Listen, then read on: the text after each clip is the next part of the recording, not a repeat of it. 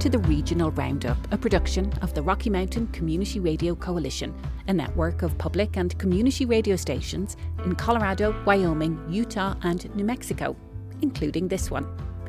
I'm Maeve Conran, the Coalition's managing editor, and today we'll hear how vulnerable members of Indigenous communities all across the Rocky Mountain West are being targeted by predatory addiction treatment centres, many based in Arizona. And it wasn't just the Navajo Reservation, it was the Hopi Reservation, it was the reservations here in Arizona. Now we're finding out it's in Montana. Then an ultra-marathon champion is facing his next challenge, his father's diagnosis of dementia. But even though the diagnosis, again, maybe it's not a surprise, it's not news that you want to hear. From the Rocky Mountain Community Radio Coalition, it's the Regional Roundup.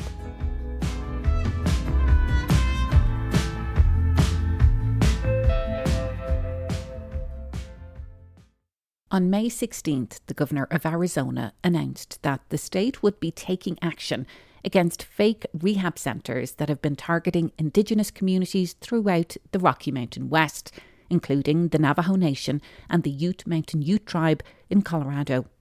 In addition to defrauding the state out of millions in Medicaid payments, the centres have been coming onto tribal land and luring vulnerable people, sometimes with drugs and alcohol, to these centres where they often didn't get treatment and were subsequently stranded far from home. The state's Attorney General, Chris Mays, said she believes the Indigenous communities are owed an apology. And I'll just speak for myself as the Attorney General of the state. I believe the state of Arizona owes our tribal nations an apology. Community members have been raising the alarm about this for months. And on May 5th, victims' advocates held a walk in downtown Phoenix calling for action.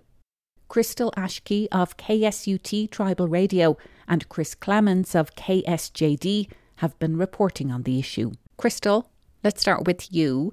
How and when did you first become aware of this issue?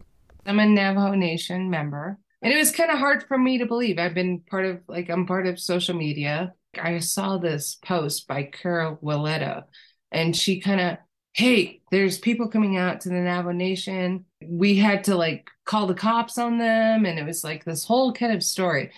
I was just in disbelief because I grew up on the Navajo Nation. I know about the Navajo Nations. So I kept up with it. And then I found out finally when I really could get some solid source on it, which was the Navajo Nation Police. There was a post put out by them last year. It was oh, wow, this is serious. Well, you spoke with Roland Dash, Sergeant Dash, who's with the Navajo Police Department. And as you said, they had put a warning out on their Facebook feed, warning people about these vans that were showing up in the communities. Right now, it's a constant thing of these guys showing up here and taking these individuals down. I made contact with FBI on this whole thing. I made contact with my superiors on everything that's going on. I provided them with information. I made contact with CI, our criminal investigator here in Tuba City, for what's going on here. Well, Chris, I'd like to bring you in now because you've been reporting recently on this. There was a big day of action, a big rally that happened in Phoenix, Arizona on May 5th. How did you become involved in reporting on this and who have you spoken to? I kind of found out about this issue because I'm on a lot of Facebook groups, and I eventually joined one called Predatory Treatment Centers. And I think it was started by a victim's advocate named Reva Stewart and Colleen, her friend. Both of them have had relatives who have gone missing as a result of this process. And they told me about folks who are being taken that are sort of in our area, Toyoak, Colorado, in the Ute Mountain Ute Reservation, and all throughout Kayenta, Arizona, and Red Mesa. Now we're finding out it's in Montana. It's in South Dakota. We've got one from Nevada, California, and they're brought down here into the valley. And last count, we had over 3,000 homes that we've been able to find out about. What is the regulatory, or what has been the regulatory framework that has facilitated this to even happen? According to Reva, these rehabs, these treatment centers, sober living homes, they started proliferating during the years of the pandemic because there was just sort of a policy at that point where if you wanted to start a home like this is all according to her, you could just call Access, which is Arizona's Medicaid program, and sort of get licensed that way. There are a number of unlicensed homes, I think, operating out there. That was sort of one way that they got started. And I think it just in general, there was a large public health blind spot during the pandemic as a result of the lockdowns and quarantine. And that's kind of how it began. And now, according to Riva, these homes are getting paid through multiple different streams of like income. One of them is being registered as an Indian health provider under Access, which I think is its own payment. And then another is taking folks to intensive outpatient centers that are nearby for classes, and they get paid to do that. Sort of kickbacks by the outpatient centers themselves, according to Riva. This process is kind of quite complicated, and I think even the FBI and people who are involved, everyone is all still figuring out exactly how it works. Well, Riva organised that rally that I said happened in Phoenix on May 5th, but she's also testified before the Arizona state legislature, and there has been some slight change there. Yes, so the kickbacks I mentioned from these IOPs, they're called, they aren't going to be as easy to come by now because Access has made a change to its policy that basically says that they will now pay less money than they previously were for folks who are being taken to IOPs that are under Access's American Indian Health Program. And so now that that change has been made, Riva told me she predicts that thousands of Indigenous folks in the Phoenix area are going to be unhoused, kicked out essentially from these homes because they are no longer sort of bringing in the same amount of money that they were. There's going to be a lot more unsheltered relatives because a lot of these homes will just shut down and ask you to leave. On May 11th, Navajo Police Department Deputy Chief Ron Silversmith posted 2 videos on the police department's Facebook page cautioning Navajo Nation communities about various predatory rehab centres that were picking people up off and on the Navajo Nation land. The first video was in the Navajo language. That was followed by a video in English. We did an operation down in the Phoenix Valley to really... Deputy Chief Silversmith described in the video how many people were being enticed away from the Navajo Nation. Either voluntarily or have been drugged or coerced by meals. Lured by food. Alcoholic beverages. Alcohol, sometimes alcohol laced with drugs, and the promise of treatment. They end up subjecting themselves or going down to these rehabilitation centers down in the Phoenix Valley. Well, Crystal, we heard how Indigenous communities all across the West are being targeted by these predatory centres. But as we heard, you yourself, you're from the Navajo Nation. For people who aren't familiar with the Navajo Nation, what is it about it that makes people so extremely vulnerable to these predatory centres and these predatory practices? I know when I go back to the Navajo Nation, I can see it, like there's a lot of people that walk everywhere. We don't have a good transit system that runs from, certain times every 15 minutes. I mean, you're looking at, our vulnerability, if you were to travel on the Navajo Nation, I guarantee you'll see an elder, you'll see a young woman, you'll see a young man, you'll see someone walking on the road putting their hand out. And that's where these basically predatory treatment centers are taken advantage of. And they know it. They know where to go.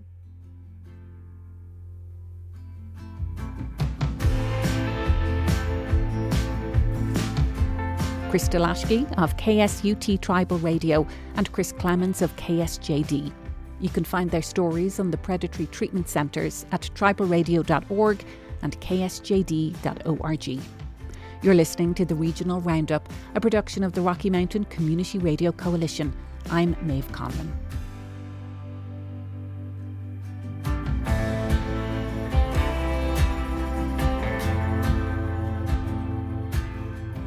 Travis Macy is an author, a coach and a professional endurance athlete. He has competed in and won multiple events around the world, including the Leadville Series. That includes a marathon run, a 50-mile bike race that takes place every year in Colorado. He placed second in the 24 Hours of Moab, that's Utah's biggest mountain biking event, and he's won numerous other events. Travis, who lives in Salida, Colorado, could now be facing his biggest challenge, a diagnosis that his father received several years ago. My dad, Mark Macy, also known as Mace, was diagnosed with early onset Alzheimer's in 2018 when he was 64. I think for most families, if I had to guess, the diagnosis of Alzheimer's or some other neurodegenerative disease probably doesn't come as a surprise to family members who've been spending time around that person, because very often the symptoms have been there for some amount of time. And in our case, I would think that my dad probably could have been diagnosed 2 or 3 years earlier, had he been ready at that time to, start, seeking a diagnosis or consultation. But even though the diagnosis, again, maybe it's not a surprise, it's not news that you want to hear. And I know for me, it hit me like a ton of bricks, Maeve. And, I experienced a number of months with really struggling with anxiety and depression and some panic attacks. And, in hindsight, this sort of helter-skelter, crazy scampering to try to, in hindsight, I realized it was trying to grasp control to some degree over something that, largely there's a ton of uncertainty and a lot that's out of your control. That doesn't mean there's not anything that you can do, and maybe we'll talk some about that. But it's really hard news, and it was hard news for our whole family. In some ways, I think that my dad, he kind of, he and my mom led the way from the start with maintaining optimism, maybe some degree of acceptance, even though my dad did definitely fight back. But also from the start, my dad was never ashamed of it. He never did he have a sense of like, oh, let's hide this, or I don't want people to know, or, whatever. I mean, he was back at the rec center the next day and, talking to the other old guys in the locker room about, hey, I just got diagnosed with Alzheimer's. And, the other guys are, I got diagnosed with this or that. And I think that's his openness to discussing it that's been a huge strength, I think, for him and for all of us. Travis and his dad, Mace, have written a book together, A Mile at a Time, which shares their family's journey with Alzheimer's.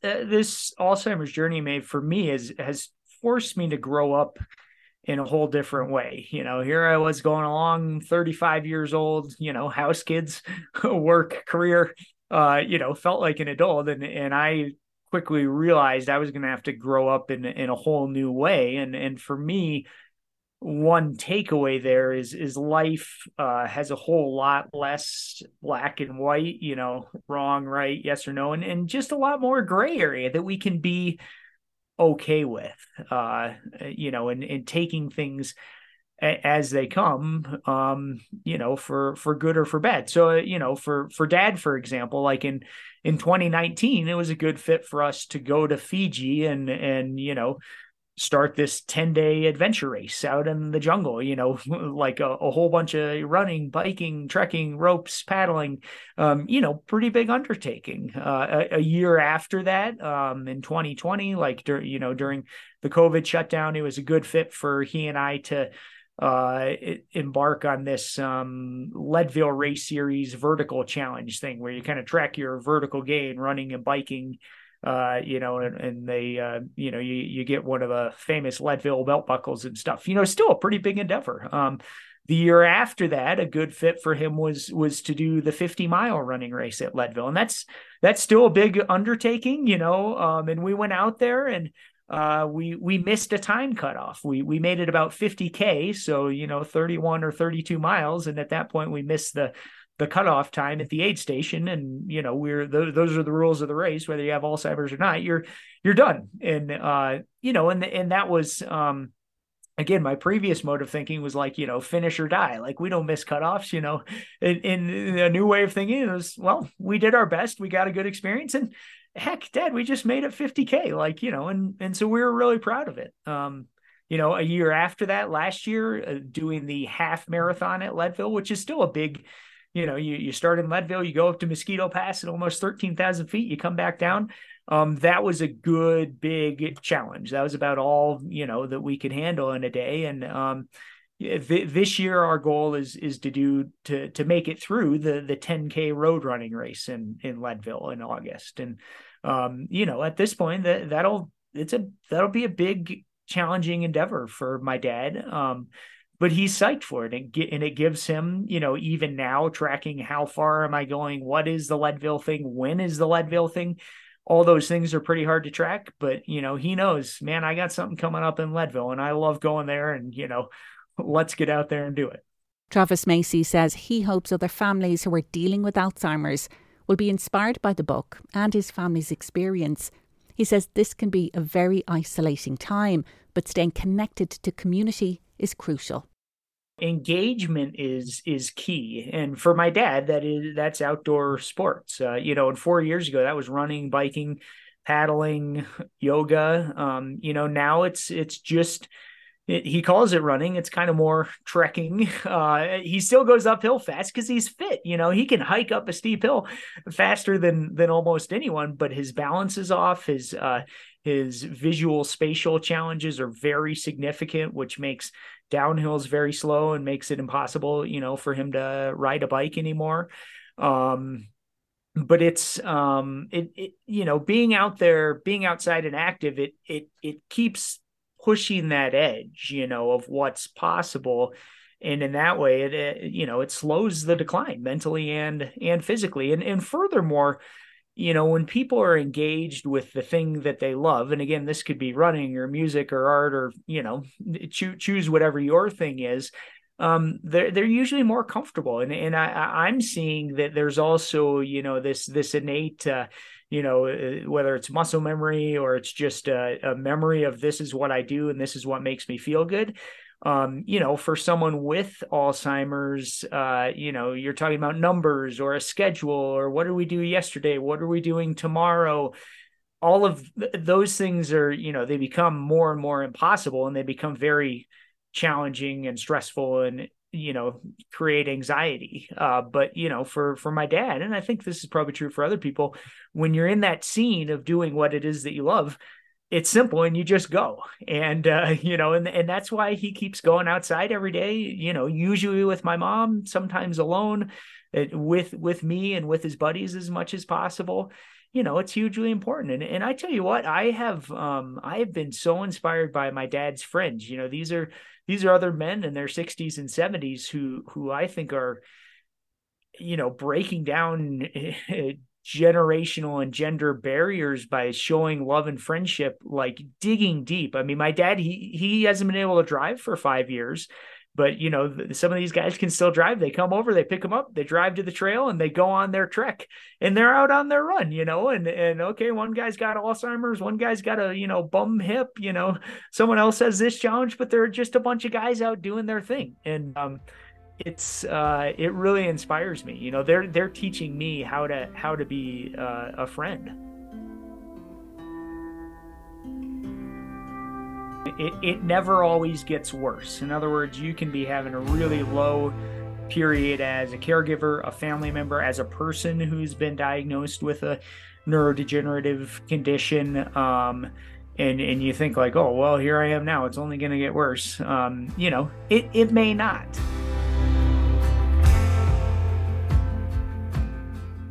I hope people take away that life's a team sport, and we gotta play this game together. I hope that they take away the importance of talking about this stuff, communicating, talking with your friends, with your family, with your community, with other people. You're not alone in this thing. Travis Macy, endurance athlete and author, has written a new book, A Mile at a Time. You've been listening to the Regional Roundup, a production of the Rocky Mountain Community Radio Coalition, a network of public media stations in Colorado, Wyoming, Utah and New Mexico, including this one. Thanks to Crystal Ashke of Tribal Radio and Chris Clements of KSGD, to author and endurance athlete Travis Macy in Salida, Colorado, and thanks to Aspen Public Radio. Our theme music is Take Me Somewhere by Joel Adam Russell. I'm Maeve Conran. Thanks for listening.